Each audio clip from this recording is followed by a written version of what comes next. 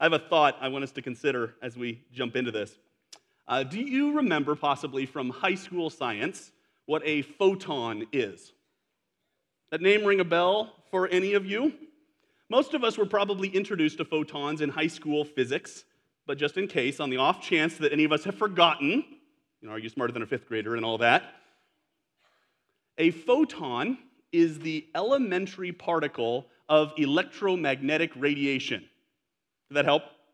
In layman terms, a photon is basically the elementary piece of light or radio waves, the elementary, most simple part of light or radio waves. It remained an enigma in physics until the early 20th century because it exhibits what was at the time an incomprehensible trait, something known as wave-particle duality. It means that it functions both as a wave and as a particle, something that was just absolutely unbelievable to scientists of the day. And though this may not seem crazy or an odd notion to us today, in 1905, it was completely unbelievable to the scientific community. So much so that the idea was endorsed by almost no one, in spite of the fact that it was proposed by one of the greatest minds that humanity has ever produced, the late Albert Einstein. Yet, despite baffling and humbling scientists of the day, today no one really marvels at the photon, do they? It's introduced in high school science classes, as I mentioned, and its principles undergird the large amount of mainstream technology today, but we basically ignore it. What was once marvelous to the greatest minds on the planet is now trite. It is now common. It is now pedestrian and forgotten by most of us. And I wonder, could that be true of what we're going to study in our time together this morning as well? Is there any chance that our familiarity with the great truths of God's character has over time had the same effect on our appreciation for just how incredible our God is? Is it possible that in all our zeal for biblical knowledge, we have become numb to the awesome attributes of God detailed in the pages of Scripture? Much like scientists today consider the photon to be elementary and to be basic, the attributes of God are now trite, common, pedestrian, or even forgotten by some of us. My endeavor in Psalm 68 in our time together this morning is to seek to reignite just a bit of our wonder at the marvelous God that we serve and worship. Read with me from Psalm 68 as we see who God is here. To the choir master, a psalm of David, a song. God shall arise. His enemies shall be scattered, and those who hate him shall flee before him. As smoke is driven away, so you shall drive them away. As wax melts before fire, so the wicked shall perish before God. But the righteous shall be glad. They shall exult before God. They shall be jubilant with joy. Sing to God. Sing praises to his name. Lift up a song to him who rides through the deserts. His name is the Lord. Exult before him. Father of the fatherless and protector of widows is God in his holy habitation. God settles the solitary in a home. He leads out the prisoners to prosperity, but the rebellious dwell in a parched land. O God, when you went before your people, when you marched through the wilderness, Selah. The earth quaked. The heavens poured down rain before God, the one of Sinai, before God, the God of Israel. Rain in abundance, O God, you shed abroad. You restored your inheritance as it languished. Your flock found a dwelling in it. In your goodness, O God, you provided for the needy. The Lord gives the word. The women who announce the news are a great host. The king of the armies, they flee, they flee. The women at home divide the spoil, though the men lie among sheepfolds. The wings of a dove covered with silver, its pinions with shimmering gold. When the Almighty scatters kings there, let snow fall on Zalman. O mountain of God, mountain of Bashan, O many-peaked mountain, mountain of Bashan, why do you look with hatred, O many-peaked mountain? At the mountain that God desired for his abode, yes, where the Lord will dwell forever. The chariots of God are twice 10,000, thousands upon thousands. The Lord is among them. Sinai is now in the sanctuary. You ascended on high, leading a host of captives in your train and receiving gifts among men, even among the rebellious, that the Lord God may dwell there. Blessed be the Lord who daily bears us up. God is our salvation. Selah. Our God is a God of salvation, and to God the Lord belongs deliverance from death. But God will strike the heads of his enemies, the hairy crown of him who walks in his guilty ways. The Lord said, I will bring them back from Bashan. I will bring them back from the depths of the sea, that you may strike your feet in their blood, that the tongues of the dogs may have a portion from their foe. Your procession is seen, O God, the procession of my God, my King, into the sanctuary. The singers in front, the musicians last, between them virgins playing tambourines. Bless God in the great congregation, O Lord. O you who are of Israel's fountain, there is Benjamin, the least of them, in the lead, the princes of Judah in their throng, the princes of Zebulun, the princes of Naphtali. Summon your power, O God, the power, O God, by which you have worked for us. Because of your temple at Jerusalem, kings shall bear gifts to you.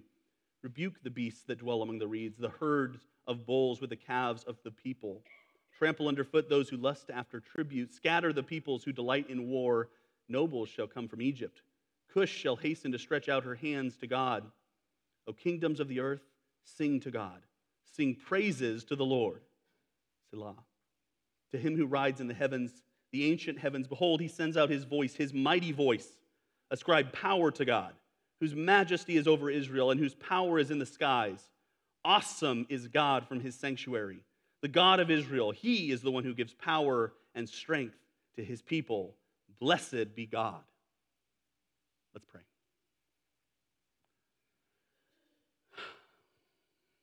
Father, as we've already sung about in our time together this morning, you are awesome and worthy of our praise.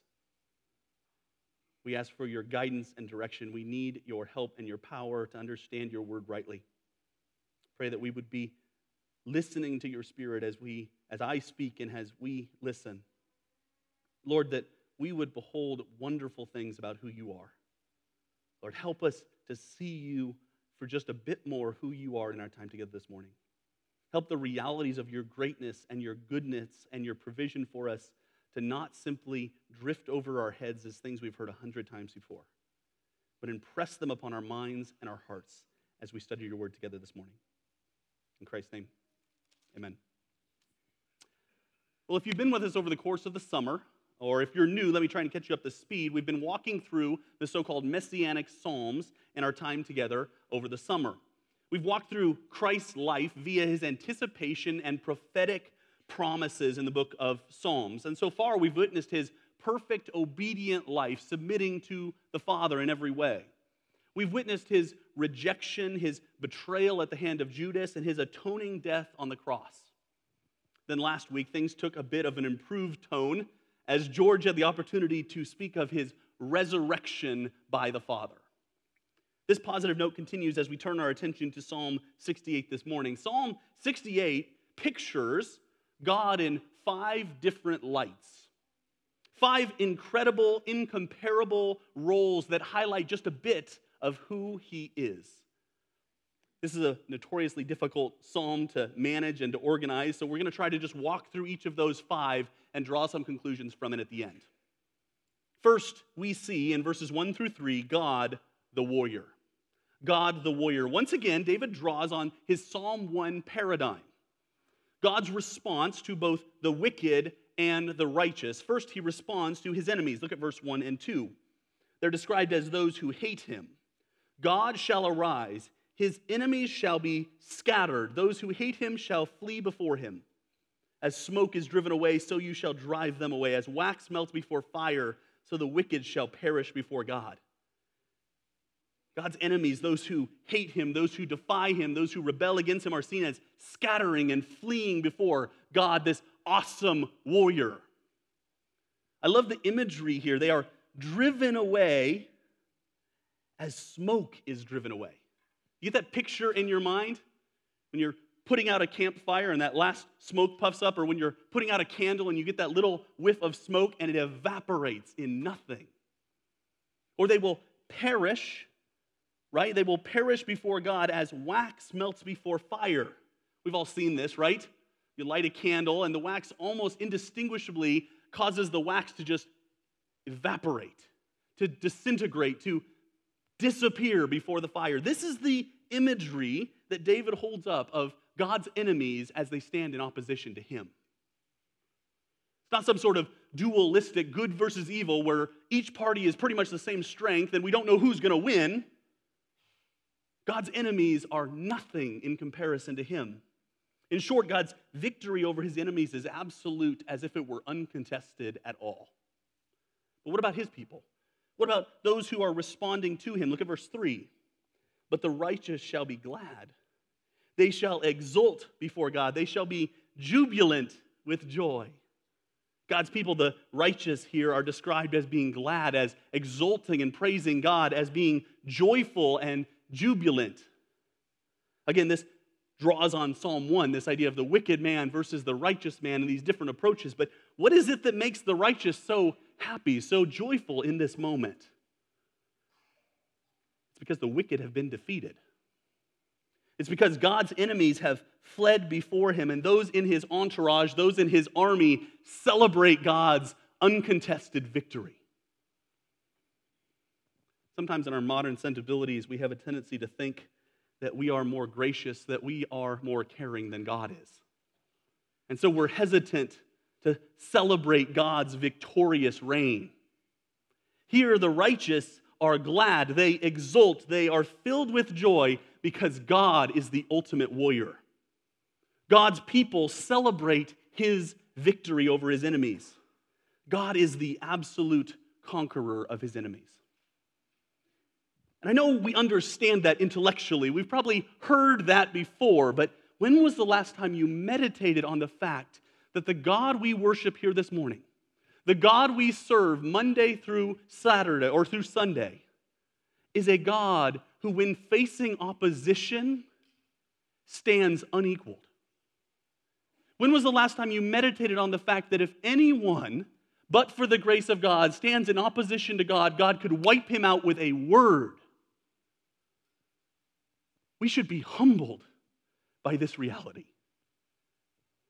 We should be inspired by this reality.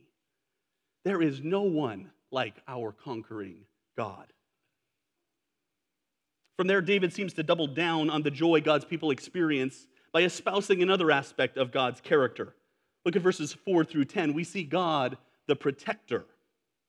Now, it's interesting, this section, verses 4 through 10, embedded in it are four aspects of God's protection, God's care for his people. First, we see his presence. Look at verse 4. Sing to God, sing praises to his name. Lift up a song to him who rides through the deserts. His name is the Lord. Exult before him. We're going to come back to this encouragement to sing and sing praises to him later in the message. But what is highlighted here is God's presence. Did you see that? Him who rides through the deserts. God is envisioned as riding on the clouds of the sky, as available and present in every circumstance and situation that the Israelites need him. This is what theologians refer to as God's omnipresence. God is omnipresent. He is everywhere all the time. And again, this is a reality that clicks intellectually but fails to impact our lives consistently. That there is not a circumstance or a situation, there is not a place in all of the universe and creation where God isn't fully present. Think about that for a moment. God is fully present everywhere, all the time, no matter the circumstances. And because he is present, he can intercede for his people. Look at his preservation of his people in verses 5 and 6. Father of the fatherless and protector of widows is God in his holy habitation. God settles the solitary in a home. He leads out the prisoners to prosperity, but the rebellious dwell in a parched land. Because God is present everywhere, he can preserve everyone. He notes four particular audiences or recipients of God's help in these verses. Did you pick up on it? He's the father to orphans. He's the protector of widows. He is the host to the lonely, and he is the liberator of the prisoners. Now, I don't know how many of us can identify practically with these situations. Maybe some of us are in those situations as widows or as orphans or as the lonely or as even having experienced some sort of prisoning or imprisonment. But the point here, and the reason he calls out these specific audiences, is God has a unique care for the weak and the needy. Pick up on that. As he's going through this list, those that have a unique vulnerability, God expresses a unique care for them. Which forces me to make a couple of quick notes. The first is, if God has a unique care for the weak and needy, we ought to as well. We ought to as well. It's no coincidence that in the New Testament ethic, as the New Testament authors are writing, they specifically target a number of these same audiences. Orphans and widows, think of the book of James. Prisoners and the lonely. The weak and the needy are ones that we should care for because God cares for them. We should also note here briefly that the weak and needy he has in mind here is us. The reason he speaks to those that are weak and needy is because the vulnerable was Israel. Israel was the vulnerable people that needed God's help. And the same is true in the New Testament. Remember our study last fall from 1 Corinthians chapter 1, where Paul, writing to the Corinthian church, says, God didn't choose the strong things of the world, he chose the weak. God didn't choose the wise things of the world, he chose the foolish. God chose us, the weak, the needy, the foolish, the helpless. But God preserves his people. This incredible truth seems to spark a historical memory in David's mind, and it reminds him of how God has displayed his power in the past, in the Exodus. Look at verse 7 and 8. He writes, O God, when you went out before your people, when you marched through the wilderness, Selah, the earth quaked, the heavens poured down rain before God, the one of Sinai, before God, the God of Israel. David looks back to the Exodus where God displayed his power for his people and went out before them through the wilderness. You remember the pillar of cloud and the pillar of fire in the wilderness as God moved ahead of his people and they followed his lead and his power. God's powerful presence here causes earthquakes and thunderstorms. It's as if the very fabric of creation, the very fabric of the universe recognizes the power of its creator and bows a knee in submissive obedience. God's power is so overwhelming that the earth quakes before him, that the heavens pour rain at his command. God is omnipotent, as theologians put it. That means that God is all-powerful. There is no plan of God that has ever been thwarted that can ever not be achieved. God does what he wants. And opposed to the deist view that God's passive observance or is indifferent to people, here God is seen using that incredible power to intercede for his people. Look at his provision in verse 9 and 10. It says, rain in abundance, O God, you shed abroad. You restored your inheritance as it languished. Your flock found a dwelling in it. In your goodness, O God, you provided for the needy. And that your flock in verse 10 may be interpreted your congregation, your people in your Bible. God is seen as present. He is seen as caring. He is seen as all-powerful. And he uses that power to provide and to care for his people. Does that stagger you? It should. You should marvel at that reality. God is the faithful protector of his people. Think about that. The one who cast the stars into the universe with a word, the one who spoke all of creation into existence with a word, is the one who has promised to provide and protect you. This should stagger us. There is no one like our God. There is no one like our protector. And now David shifts his attention back to the conquest of his enemies. You'll note throughout this psalm that David seems to address his people, or the people of God, and then the enemies, and then the people of God and the enemies, and he goes back and forth. So in addition to God as a warrior and God as a protector, here we see God as the victor in verse 11 through 18. Look at this. This is a fascinating section. God is the victor. He begins with this declaration of God's victory. Did you see that in verse 11? The Lord gives the word. The women who announce the news are a great host.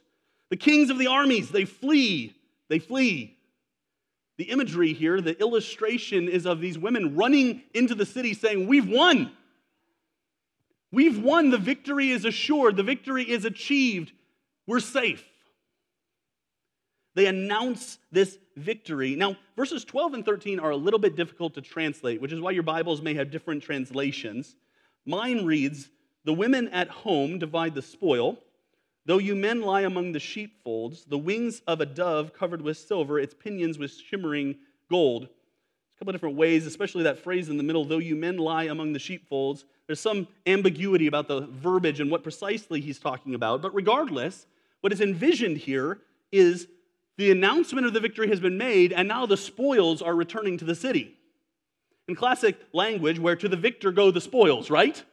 God has been victorious, the announcement of his victory has been made, and now the spoils, the loot, is being returned to the city. And that victory is shown to be totally complete in verse 14 when he writes, "When the Almighty scatters kings there, let snow fall on Zalmon." That's another illustration, it's another metaphor. It's this mountain that would have been covered with snow when the snow fell, and basically what he's saying is God's victory is as complete as the snow covering the cap of the mountain. That's how overwhelming and complete God's victory was. So they declare this victory for God. And then we get what feels like a really odd section. What began with an announcement of victory leads to a jealous mountain. Did you see that in verses 15 through 17? It's an odd section. It says, "O mountain of God, mountain of Bashan, O many-peaked mountain, mountain of Bashan, why do you look with hatred, O many-peaked mountain? At the mount that God desired for his abode, yes, where the Lord will dwell forever. The chariots of God are twice 10,000, thousands upon thousands. The Lord is among them. Sinai is now in the sanctuary." What he's doing here is this is a comparison of glories. He compares two mountaintops. This mountain of Bashan with Mount Zion, where the temple was located. He says there's an incredible mountain. It's east of the Sea of Galilee in Israel. It's this huge mountain with all of these multiple peaks, and it is majestic and amazing in its physical glory. And he pictures that mountain looking over at Zion, this comparably less prestigious mountain, and being jealous of it. Did you see that? Verse 16. "Why do you look with hatred, O many-peaked mountain, at the mountain God, or at the mount God desired for his abode? Yes, where the Lord will dwell forever." Looks over at Zion, it looks over on the mountain that God has chosen to place Israel, and that majestic, physically impressive mountain is jealous. Now why? Because God's presence is on Zion. Because that is where God has chosen to place his presence. Verse 17 says, "Sinai is now in the sanctuary." God's presence is a surpassing glory to even the physically impressive mountain of Bashan. And then he again celebrates this victory. Look at verse 18. "You ascended on high, leading a host of captives in your train, and received gifts among men, even among the rebellious, that the Lord God may dwell there." The imagery is here metaphorical of almost God returning back home from his conquest. Having gone out and defeated his enemies, having been preceded by these announcements of victory, God now returns home, metaphorically. We've already said God's omnipresent. Returns home to this celebration of victory. He's got a host of captives behind him, and he's received gifts of tribute from those he's defeated. Here in this section, God is pictured as the ultimate celebrated victor. Do you have that picture in your mind? If that's hard for you to grasp because we don't have many celebrations like this today, imagine a picture that you've seen from 1944 and the Allies' return or taking back over of Paris. Have you ever seen those pictures? From August of 1944, when the Allied tanks and infantry roll into Paris and the citizens line up to celebrate, finally, we've been liberated from the Nazis.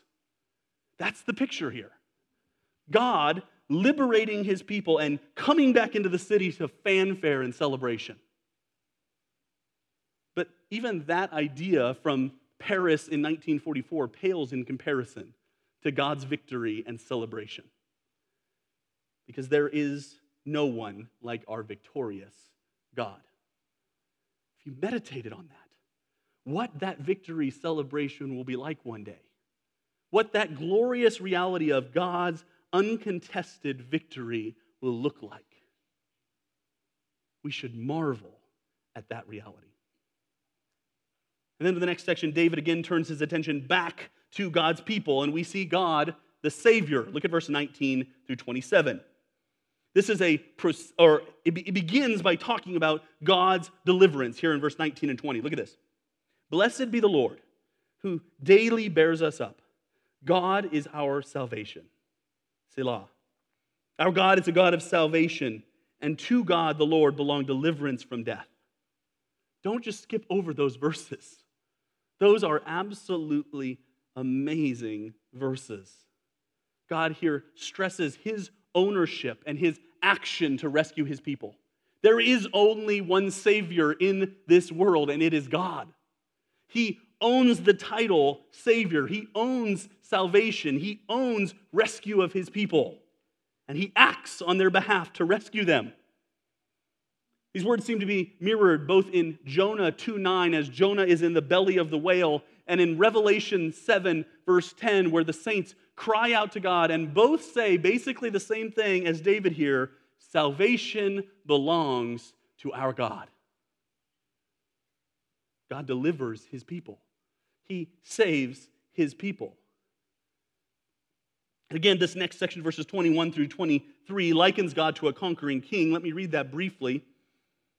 But God will strike the heads of his enemies, the hairy crown of him who walks in his guilty ways. That's just the idea of a rebellious king.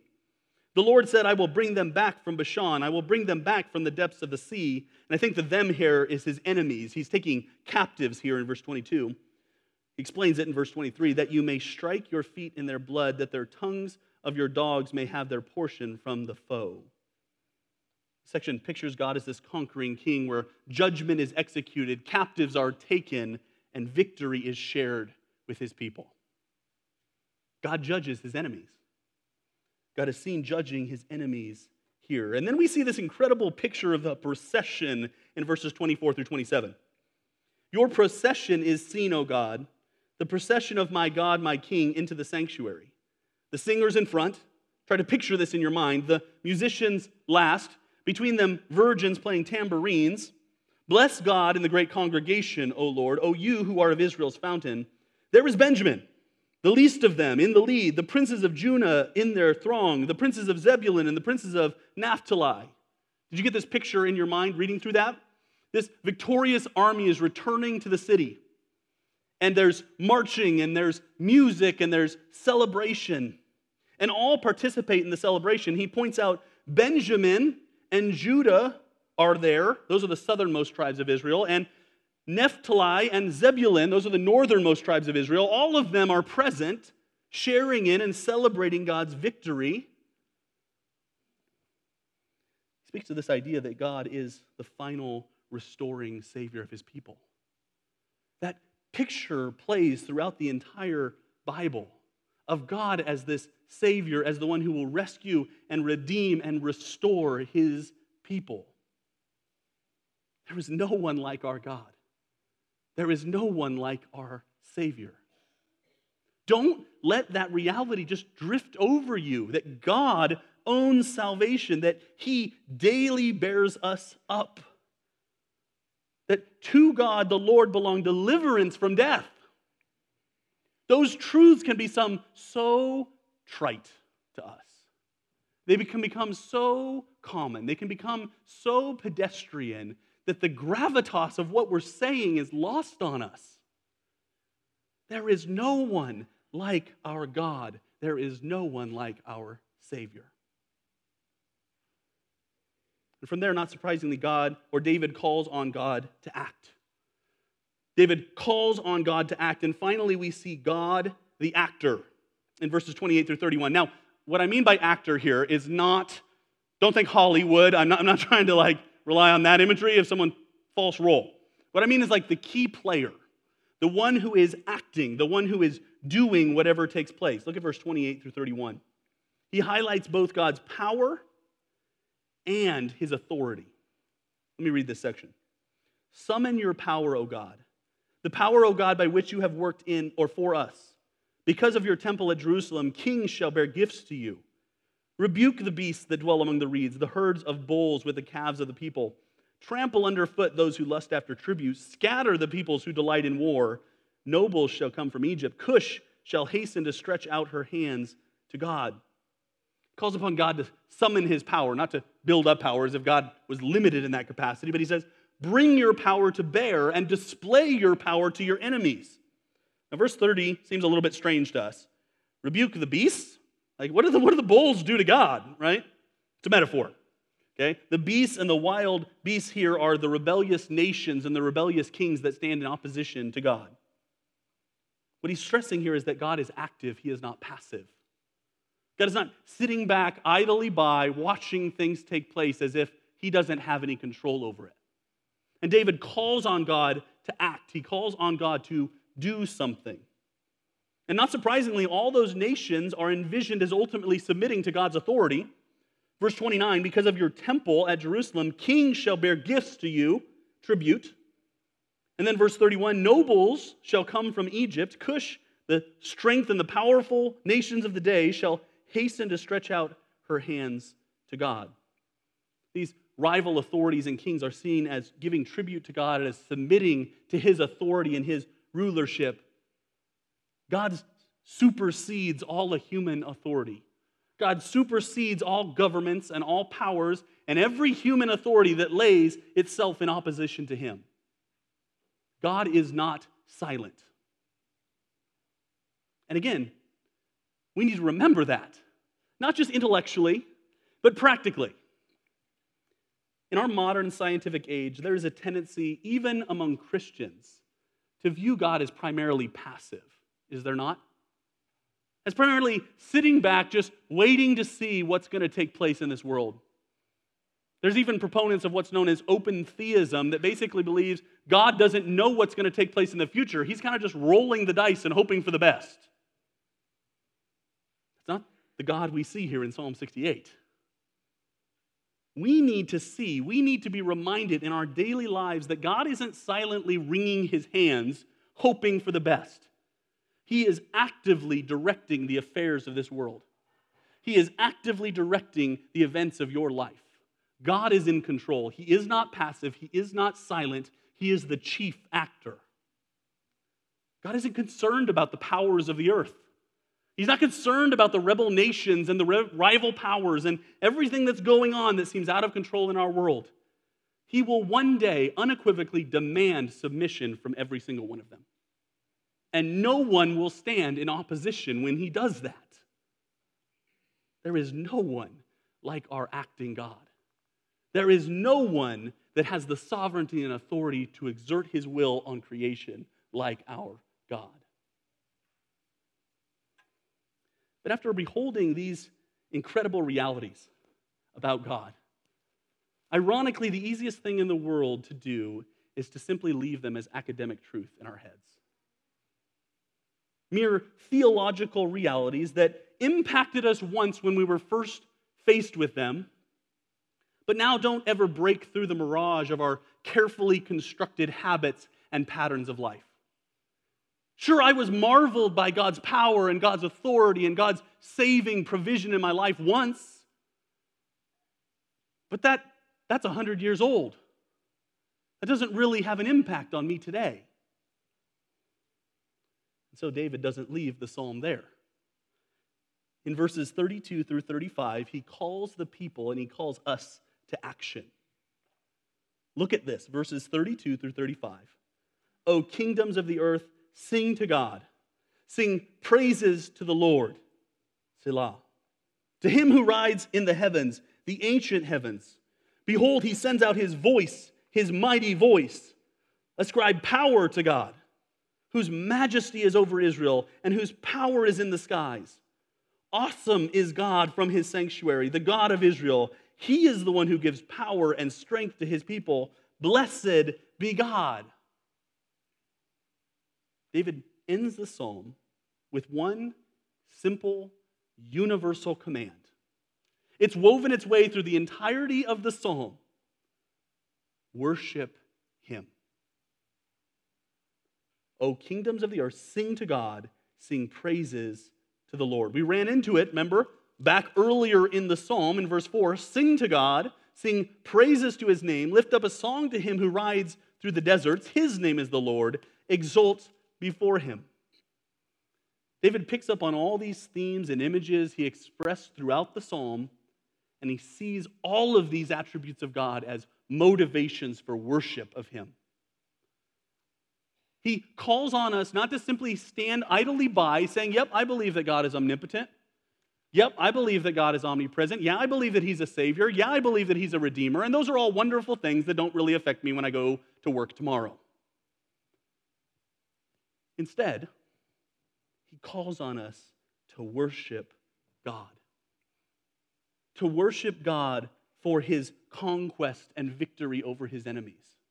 To worship God for his protection and provision and salvation of his people. To worship God for his power and his majesty and his action in history.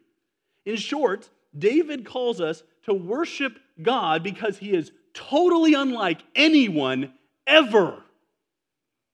In fact, as I was trying to put together the outline for this message, I went, okay, I got God as a warrior, and I got God as an actor, and I got God as a provider and a protector, and I've got God as, all these things. And all of a sudden I came to this last session, I said I should be able to have a word for God as the one who deserves to receive the worship of the whole world. But we don't have a word for it because no one else deserves it. The word is God. It's God as God. He's the only one like that. He's the only one that deserves what we see in verses 32 through 35. He is the only one that rides on the heavens. He is the only one that sends out his mighty voice. He is the only one who has majesty and power in the skies. He is the only one that can be described as awesome in his sanctuary. He's God. He is totally unique, totally different, totally worthy. So David calls on us and calls on the Israelites to worship him. Though Psalm 68 doesn't fit neatly into any specific category, it's not lament or imprecatory or hallel, it serves as an incredible reminder of how unique, how different, and how awesome our God is.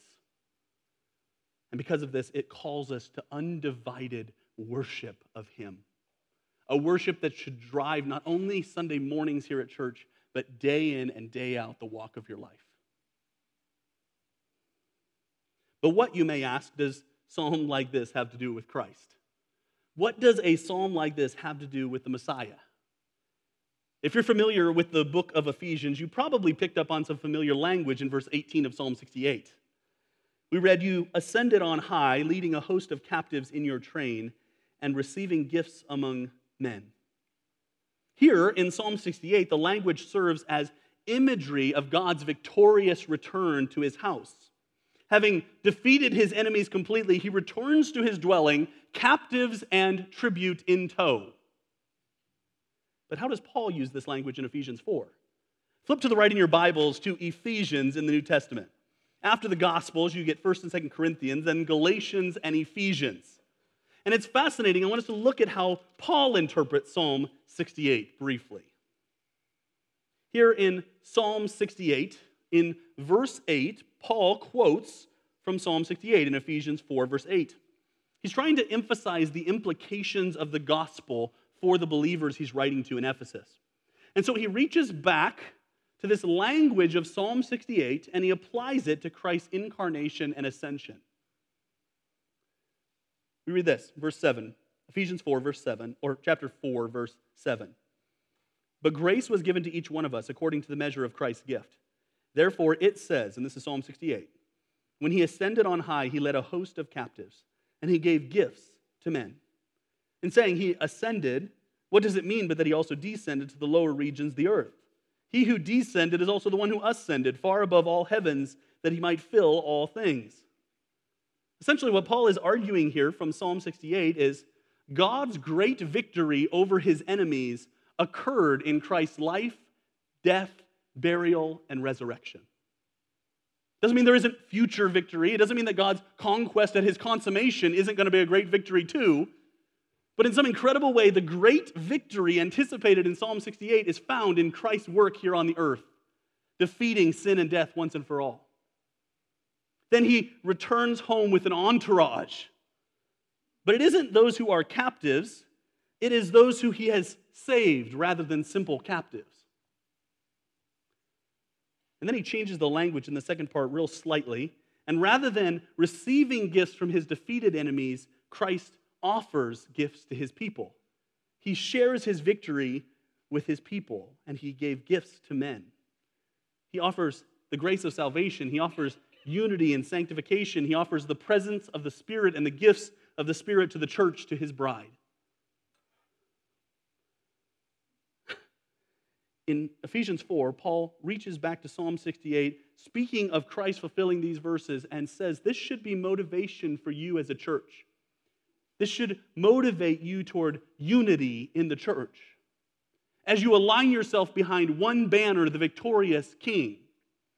This should motivate obedience to Christ as you recognize that you've been saved and cared for and redeemed by Christ. This should cause you to pursue maturity as you recognize that you've been given the gifts of the Spirit to edify and to encourage and to build you up. In Psalm 68, we come face to face with our incomparable God. A God who is a conqueror. A God who is a protector, an actor, a savior, and ultimately the chief victor. One who deserves our absolute worship. But we also see those truths come to a fine point in the person and work of Jesus Christ. As Christ's victory and his ascension result in our salvation and our receipt of the Spirit of God. In short, in Psalm 68, we see Christ as the ascended conqueror and head of the church. All the language of Psalm 68 causing us to worship and adore God is true of Christ. Think about that. That is Jesus. The God described in Psalm 68 is the Christ who came to earth to die for our sins. The one who obliterates his enemies with a word. The one who has never been defeated in battle. The one who is all-powerful and all-present and promised to provide for his people. He came to earth and died for our sins, and he ascended and gave gifts to us.